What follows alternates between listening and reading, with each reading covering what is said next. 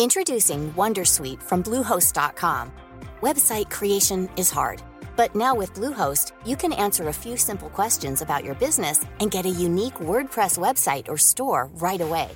From there, you can customize your design, colors, and content. And Bluehost automatically helps you get found in search engines like Google and Bing. From step-by-step guidance to suggested plugins, Bluehost makes WordPress wonderful for everyone. Go to bluehost.com/wondersuite. This podcast is for entertainment purposes only and does not replace your own financial, tax, legal, or financial product advice.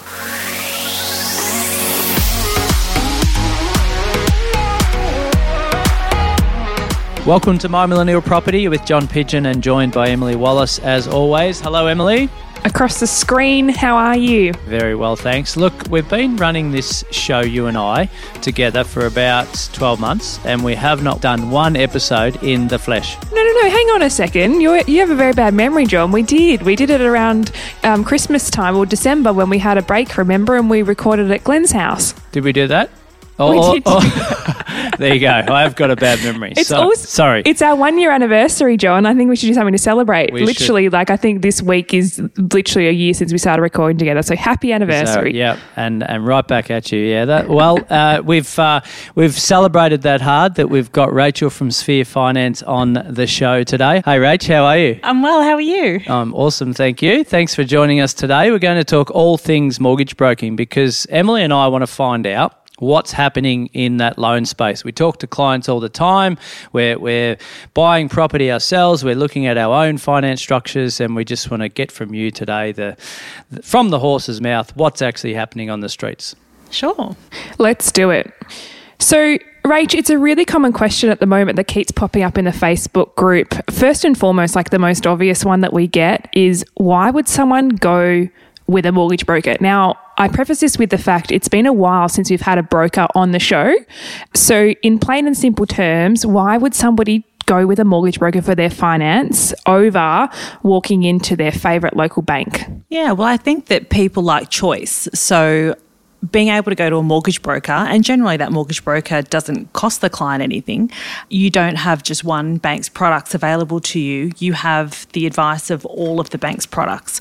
So a broker can look across all different banks and lenders. And that's the cool thing about it, because it is a time thing to say, well, I'll go and make contact with 20-odd lenders, and obviously we've got our big four, headed up by probably CBA having the majority of that. But it does take a lot of time, but also understanding what questions to ask and what I suppose loan's going to suit me best based on my industry that I'm in, based on my income levels, my assets, liabilities, have I got dependents? So it's not just let's go and find a lender with the best rate, is it?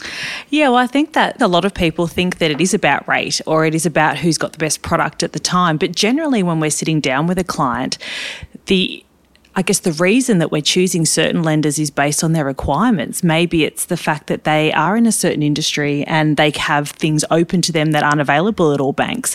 Or maybe they've got a certain type of overtime, or they're self-employed, and the banks all look at those things very differently. Most definitely. Now, we've got quite a few things to cover off on today, a lot around different terminology as well, because some people have been listening and a supporter of the podcast for a long time. Others, this might be their first time even tuning in, so shout out to you guys. One thing I'd like to cover off on is around the fixed versus variable rate loans. There's always this debate about what should we do? Can we do both? Should we only do one or the other? So can we break down maybe just first, like what is a fixed versus a variable rate loan, and then maybe your thoughts on like the choice between the two? Sure.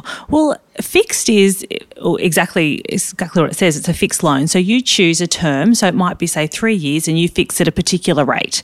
With a fixed loan, you get the certainty of knowing what you're paying every month for that period that you're fixed, and you know that what the rate is, and it's not going to fluctuate with the market. However, there is some negatives that come along with fixed loans, which are that you are fixed. So there is an exit fee if you leave a fixed rate loan in that term. And there is also different restrictions that may come with a fixed loan, such as not having offset available and not being able to make, as much extra repayments as you like. So as a a client on a fixed loan structure, can I offset any of the money generally, or is that just a hard and fast no, you're fixed in, you can't make extra repayments or put extra money into an offset account against it? For the vast majority of banks, you can't have offset on fixed. There are a couple that do have partial or full offset on fixed. It is very few and far between, but generally we would do a split loan, especially if it was somebody's owner occupied. So generally, if somebody was wanted to fix for a period of time, we would always leave a portion of that loan variable so we could still utilise offset and still give them the ability to make extra repayments. So that's, it explains itself, right? Fixed is pretty obvious. Variable being the opposite of that the rate obviously changes. I would assume that's a good thing if the rate goes down. It is. So there is the times where people do fix and then rates go down. There are times like now where rates are incredibly low and people do want to capitalise on that. And sometimes it is a good idea to fix, especially if people are borrowing, right up to the top of where their comfort level is, and that the variance in rates may be going up may cause them distress. So sometimes you don't fix to save money as much as you fix for that peace of mind. Yeah, it's an interesting one. And I think going back in time when I first started investing, I was always told, keep it variable, you'll never beat the banks. Fixing will just lock you into something that might not be beneficial for you. And as you said, low interest rates at the moment, we've seriously got to consider that high level, but also taking into account people's risk profile as well, right? They just might feel comfortable. They might have some job uncertainty, or there might be things in their life that actually mean a fixed loan, regardless of the financial outcome, is just going to allow them to sleep better at night. Oh, that's so true. So if people are borrowing a large loan in comparison to their incomes, fixing might be more important for them. But a lot of people think that they want to fix when they've got quite a small mortgage, and it may not always be the best for them, because if you look at the period that you may want to fix for and the extra repayments that you could make in that time, the cons would far outweigh the pros for fixing for them. Now, Rach, another question for you, I guess, also a breakdown of terminology that's been very common in the Facebook group. The Facebook group I'm referring to, by the way, if you are a new listener, it is the My Millennial Money Facebook group, where you can post questions to us with #property. And one that's popped up a lot of late has been understanding the difference between an offset account versus a redraw facility. Now, I'm genuinely not even across this myself, so there's a personal growth here in this podcast session today. But what do they each do, and what is the difference between them?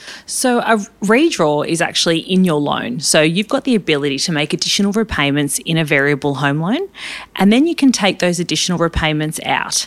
So that's classified as available redraw. So if you have a loan and you're putting extra repayments in, and then you'd like to access those funds, you can take that out, and that's what's classified as redraw.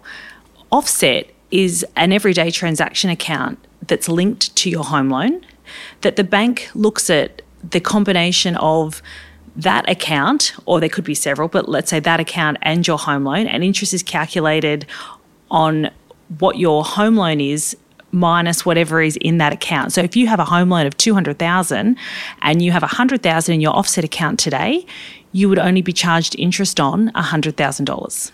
Okay, so right. The interest is calculated daily, isn't it? So that every day that you have those funds in there is going to benefit you from a saving interest point of view. It is, and not all offset accounts are equal. But if you're looking at a true 100% offset account with a bank, it is calculated daily. So I've probably asked this question a million times to people. Why would I have a redraw when I can get an offset? Sometimes we get advised by the accountant to keep the funds in offset, because obviously there's a difference if it's been paid off the loan because if it's in an offset account, you're not actually paying it off the loan. It's just you're not paying interest on the funds that are in your bank account, which is very separate to it being in the home loan itself. So I've got a friend that runs a podcast called My Millennial Money, and he's pretty self-admission terrible with his money. Right, so he wouldn't benefit that much from an offset because he might be likely to go and spend it. Yeah, well, some people's personal budgeting reasons, you would put it into the home loan itself, yes. Yeah, okay. So, but the concept of redraw versus offset, if I'm putting funds or paying extra off the loan, but I've still got access to it, right, it's the same as an offset essentially, isn't it? Trick question. Is that too deep? If you have, say, an investment property and it's sitting in an offset account, it might be very different. So I have some clients that come to me that have bought their first home, and let's say they've got a mortgage of $500,000 and they're $300,000 ahead in repayments, and that's all in redraw. Now, if they had that in an offset account, they could quite simply take those funds out of the offset and put that into the next property. Yeah. And what's in that home loan now would be tax deductible against that property. Yes. However, if they put it into redraw, they technically can't redraw those funds out and then make that a tax deductible debt. Yeah, yeah. So that's the piece of gold right here and now, listeners, is that difference between the offset and a redraw from a tax perspective if we're going to take that money and go and use it for investment purposes. Yes. And also understanding what you're wanting to do with that principal place of residence to begin with, because you may decide, well, I'm going to rent that out in a few years' time and it's going to become an investment property, and now I have tax deductible debt versus keeping my owner occupied for the next 10 years. So understanding what you want to do with that property long term is also critical when understanding. That's completely true. So when we're talking to a client about what the purpose is of their property that they're buying, if there is the potential that property is going to be an investment down the track, we would definitely advise to use offset accounts rather than redraw based on their strategy of wanting to turn that into an investment down the track. Even if it was a possibility that would turn into an investment down the track, it's better to have the option there. Now, maybe a bit of a silly question, but I'm sure some people are thinking it.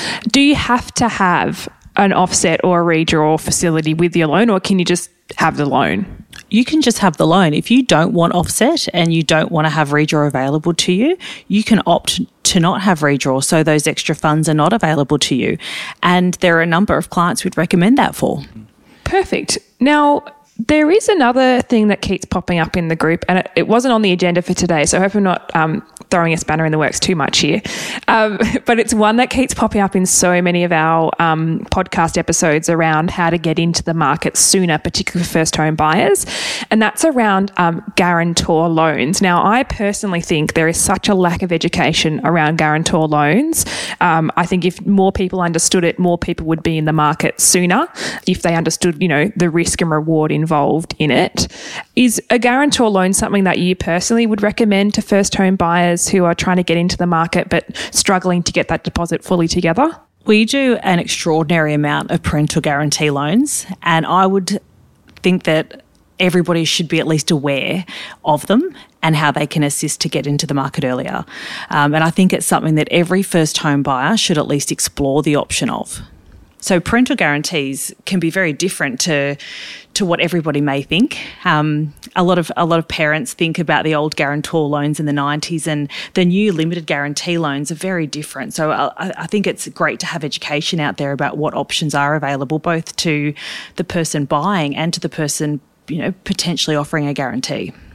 Can we do a quick, I suppose, case study or example on what that might look like? So if I'm the parent and you're the child and I've got a $1 million property that's got a $200,000 mortgage attached to it. Yes. Right. I've got $800,000 of equity, not usable all of it, but I've got a good amount of equity in there. And you need, let's say, $100,000 as a deposit for your 20% deposit on your property. Mm-hmm. So you're going to use $100,000 or $100,000 of essentially the value of my property, aren't you? That's right. So I had a very similar appointment last night at a Teams meeting with a parent in a really similar situation. So he had a property worth about $800,000. He had a mortgage of about $100,000, and he had that mortgage with a credit union where he did not want to move from. So one of his reasons he didn't want to offer a guarantee was the fact that he was really happy with this credit union, and this credit union didn't offer guarantee loans. Right. I had an appointment with his daughter. She really did need a guarantee. She had 5% deposit saved, but wasn't quite enough to get in. So when I had that meeting with her her father, he realised that he could actually leave that guarantee loan where it is at the credit union and put a 20% second interest in the property. Yep. To give a limited guarantee for his daughter to buy and not only get into the market but not pay lender's mortgage insurance, which was a huge saving for her, and it allowed her to get into the market much faster. Yeah, okay. So the key takeaway there is mum and dad, in case, in the example, my house, I'm not securing the whole house against your property. It's just simply the $100,000 from that $1 million value of that property. Is that right?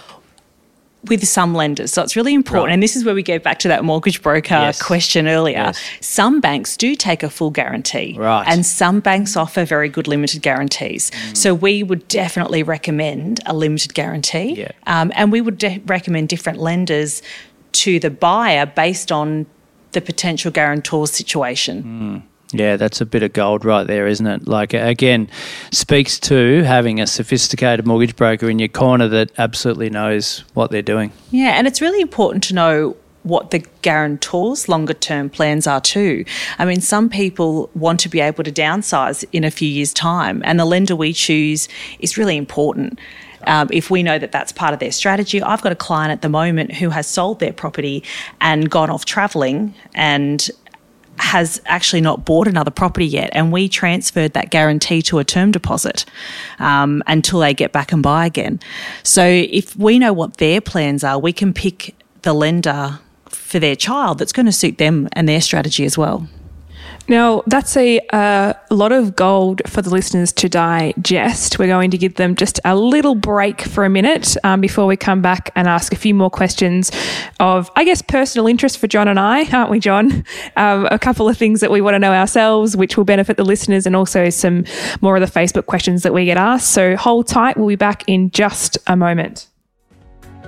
If you're after personal financial advice, don't get it from a podcast. If you would like help based on your own personal situation, head over to sortyourmoneyout.com, click Get Help, and we'd be happy to introduce you to one of our trusted advisors. We also have a panel of trusted mortgage brokers we can connect you with to get you into your first home, an investment property purchase, or to review your current loan if you don't have a broker. Our panel of advisors, mortgage brokers, and accountants work with clients all over Australia so they can connect with you wherever you are. That's sortyourmoneyout.com and click Get Help. Say hello to a new era of mental health care. Cerebral is here to help you achieve your mental wellness goals with professional therapy and medication management support. 100% online. You'll experience the all-new Cerebral Way, an innovative approach to mental wellness designed around you. You'll get a personalized treatment plan from a therapist, prescriber, or both in a safe and judgment-free space. Your Cerebral therapist or prescriber will outline a customized plan with clear milestones along the way, so you can get to feeling your best. With Cerebral, you're not alone in your mental health journey. We're here to empower you to live a fulfilling life. So take that first step towards a brighter future and sign up today at Cerebral.com/podcast and use code ACAST to get 15% off your first month. Offer only valid on monthly plans. Other exclusions may apply. Offer ends July 31st, 2024. See site for details. Hey, I'm Ryan Reynolds. At Mint Mobile, we like to do the opposite of what Big Wireless does. They charge you a lot, we charge you a little. So naturally, when they announced they'd be raising their prices due to inflation, we decided to deflate our prices due to not hating you. That's right. We're cutting the price of Mint Unlimited from $30 a month to just $15 a month. Give it a try at mintmobile.com/switch. $45 up front for 3 months plus taxes and fees. Promo rate for new customers for limited time. Unlimited more than 40 gigabytes per month. Slows full terms at mintmobile.com. Okay, so I need to continue to scratch this itch on the parental guarantor stuff because it's, as you said, it's not a lot of knowledge out there, and people may overlook it and just disregard it. Parents might get freaked out because they think their whole house is going to be vulnerable, which in some cases it can be if it's not structured right. But coming back to the case study, I'm the parent, you're the child, Rachel. Do you need any sort of a deposit, or will the parental guarantor cover that deposit? Yes, well, the person buying doesn't need any deposit. You can technically borrow 100% plus any associated costs with the purchase, but any deposit that you have saved, if you do put it in, is going to reduce the amount of the guarantee needed. Yeah. Yeah. So I can go and say, right, Rachel, I'm going to gift you the 20% deposit in the using the value of my home. You don't have to come up with any funds. It's recommended, obviously, because of good practice and having buffers in your own life, etc. Is there a certain amount of time that needs to occur or transpire until I come off that loan? It's actually not based on time. Right. It's based on the value of the loan that's left in comparison to the value of the property.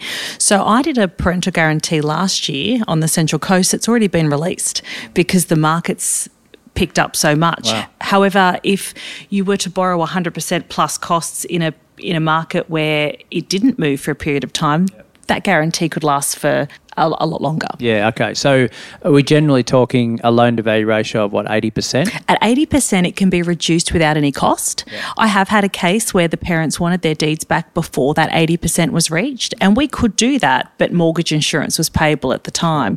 But it was still worthwhile to do the parental guarantee in the first place, so they wouldn't have gotten to the market. Yeah, absolutely. And that's that case in point there, isn't it? Is looking at getting into the market now versus waiting another 3 years to save your deposit. Like, so much can happen in the markets around the country in 3 years. That's right. And so many people who I've seen saving for deposits over the last 2 years' time, if they did have a parental guarantee available to them, I mean, they would already be in a position to release it by now in the time that they've been saving. Yeah, totally. Yeah, that's awesome.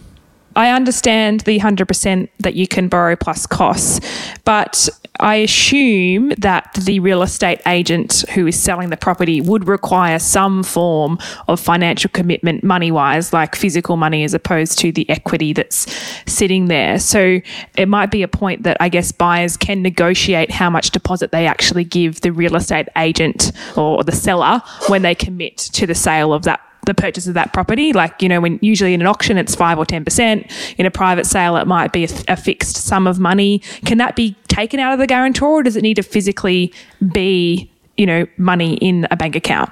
Generally, if somebody is borrowing 100% plus costs, they would use what's called a deposit bond for the deposit, which is a bond that you buy that covers you for the deposit until it's physically available, because the bank doesn't fund the loan until settlement. And if you did need a 10% deposit or even a 5%, you still need to physically have that.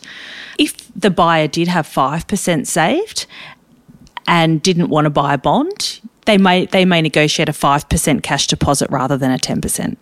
Yeah, that makes sense. Okay, so we talk to a lot of savvy investors that want to take real massive action to create future wealth. Early 20s, 30s, doesn't matter. With age, they just want to take action. Can we get a parental guarantor with investment property, to buy an investment property? And second part of that is, can we use mum and dad's house twice? I've already used it once. Can I take a little bit more of a chunk like we take equity? Generally, you can only have one parental guarantee in place at a time. I have had a client that has bought a number of investment properties using parental guarantees. However, they've bought one property, built some equity, released the guarantee, and bought the next using that same guarantee. Right, so we can transfer the guarantee from one property to the next because we've released it. That's right. Awesome. Some lenders will allow that, but generally the rule is you can only have one parental guarantee in place at a time. Right. The parent, however, can have more than one with some lenders. So they may have 3 children and have 3 guarantees in place, but for 3 different children. Okay.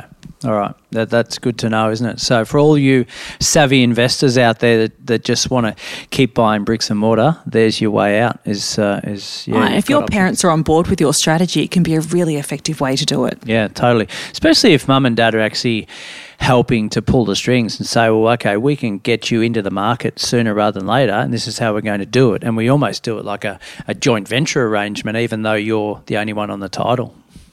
That's right. And a lot of the time, the person pushing it is the parent. The parent are our client first, and they really want to get their children into property. Yeah, awesome.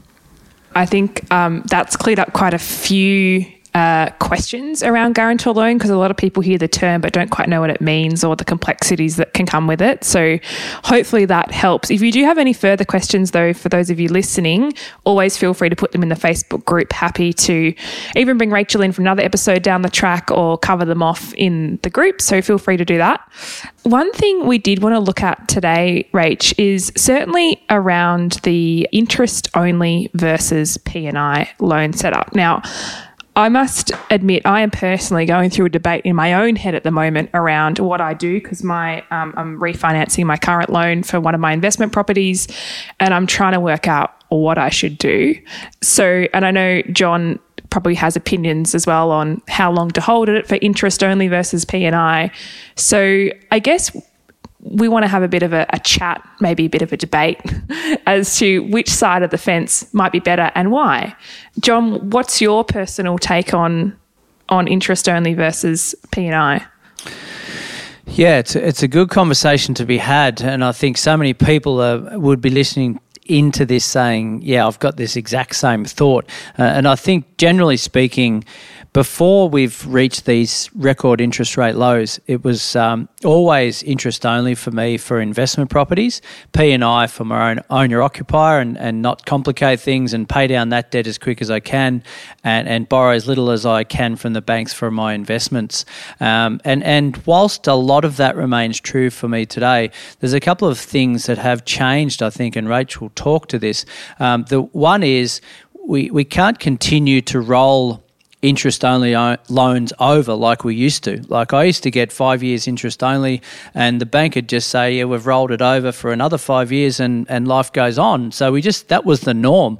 Now I get to the end of my first 3 years or 5 years and they say, look, you've got options here, but you need to apply and you'll either get a green light or a red light. And the chances are you may have to pay P&I on that investment property unless you refinance to another lender. So I think it's the first time in my investing history where I'm saying, look, I might actually fix in a principal and interest loan on my investment because the rates are so attractive and they're wanting me to pay P&I anyway.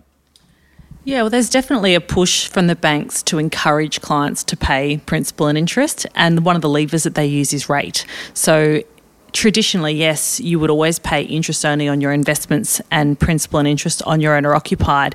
And that was always true until there was a change in the rate. So a few years ago, the banks started to use levers of increasing the rates on interest-only loans. That gap was bigger a few years ago. It has closed a little bit recently, but there's still a number of clients that would opt to pay principal and interest even on investment lending because of that exact reason that you said. It's also important to note that, as you said, it's a credit decision now to have an interest-only loan rolled over. So if you aren't in a position to service all of your loans at that time that the interest only comes up, you'll be forced to pay principal and interest. So sometimes it's better to do it not being forced. And that's interesting, that point, because, and I was faced with this 12 months ago. I'm like, hang on, you're saying I can't service an interest-only loan. How the hell am I going to service a P&I that you're forcing me into? So, well, that's a good point. Interest-only isn't there to make it cheaper. It's to make it more, I guess, tax effective for the investor. If you have an interest-only loan, you actually need to service it over a shorter period of time. So if you have a principal and interest loan over 30 years, you need to service that debt over 30 years. If you opt for a 5-year interest-only loan, you need to show that you can service that debt over 25 years. Right. Because at the end of that 5-year term, you're going to be paying principal and interest over 25 years. Sure. Yep. Okay. There's my answer. I've learned something new today, Emily. That makes sense. I am literally in this predicament at the moment because I had an interest-only loan for 3 years and then it automatically rolled over to P&I. I didn't keep track of it, to be honest. And now I'm looking at refinancing with another lender to get a bit more interest only out of this particular loan potentially. But I'm just still sort of, trying to work out what that looks like. But I think it's a debate that a lot of investors have, because I sort of had the same mentality as John in terms of investment, go for interest only as long as you can, whereas principal place, pay it down. But if it financially isn't with such a low rate doesn't make much of a difference in the repayments and the rental income's covering it, then why wouldn't I opt to try and pay some of it down, which hasn't hurt me too badly as it automatically changed over anyway. So you never know. And in your personal situation, you haven't got any owner-occupied debt, so it makes even more sense to definitely look at the P&I option, because what would you save about 0.5% on a P&I versus interest only at the moment for investment at least? With some of the lenders, it can be as low as 0.25% now. Yeah. But for some banks, it can be 1% different. Right. So it really is something that I tend to put the scenario out to clients both ways. Yep. So we tend not to advise, but to give the options. This is what it's going to look like interest only, and this is what it's going to look like principal and interest. Yeah, that's awesome. Because I've got a client that's got a manageable amount of debt on their owner-occupier and also have a pretty good yielding property or properties as an investment portfolio, and they've decided to pay P&I on all of them.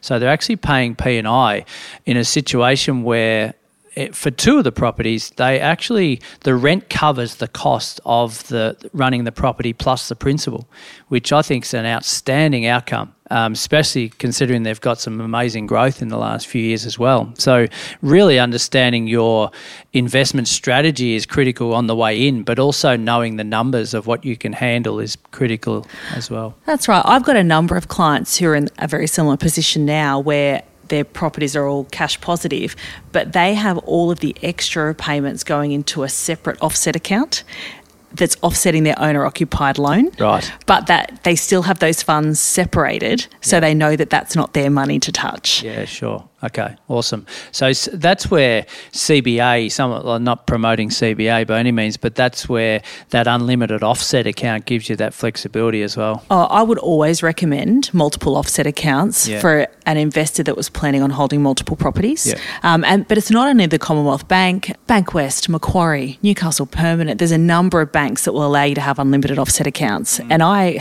personally have a lot of offset accounts, and you can name them whatever you like. Yeah. It's great. It is good, isn't it? It's great. Yeah. Do you go in and change yours often? I do. I might give this one a different name this month. Yeah.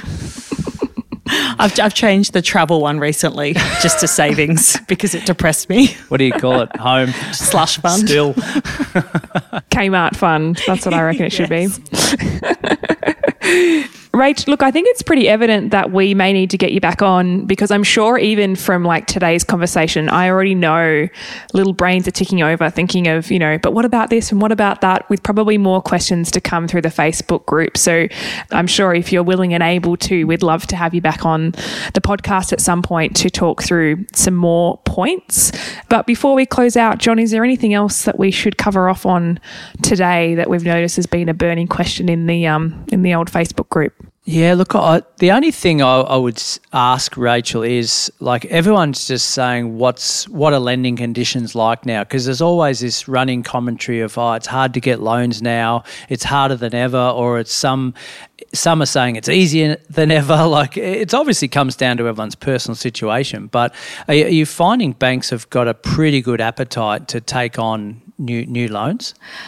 I've done this for about 20 years now, and I have found that it is the most difficult time in the industry. However, there's always a solution. It's just our job's a little bit harder finding the right solution. But I have not found lending to be harder for the client. I've just found that we need to make sure we do much more homework before selecting a lender. Yeah, so tick more boxes and more due diligence on the client. And okay, so there you have it.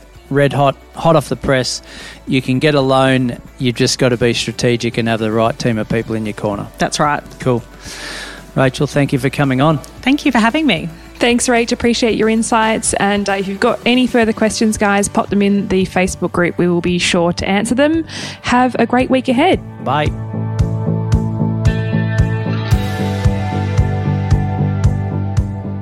We acknowledge the Darkin Young people, traditional custodians of the land on which our studio sits, and pay respect to their elders, past and present. We extend that respect to Aboriginal and Torres Strait Islander peoples who may listen to our podcast. Taking your property journey to the next level starts with education. That's why we make this podcast, but we've also created online courses to equip you with the knowledge you need to take the next steps. I've created the Solvair Online Academy, open to both first home buyers and seasoned investors, where I share my tips and experience from 20 years in the property space. And I've created the Buying Coach, built from my experience as a buyer's advocate to demystify the confusion around purchasing property, particularly for first home buyers. Follow the links in the show notes to sign up and get started today. This podcast is for education and entertainment purposes. Any advice is general financial advice only, which does not take into account your objectives, financial situation, or needs. Because of that, you should consider if the advice is appropriate to you and your needs before acting on the information. If you do choose to buy a financial product, read the product disclosure statement and obtain appropriate financial advice tailored to your needs. Simo Interactive Proprietary Limited, the publisher of the podcast, is an authorised representative of Money Sherpa Proprietary Limited, which holds financial services license 451289.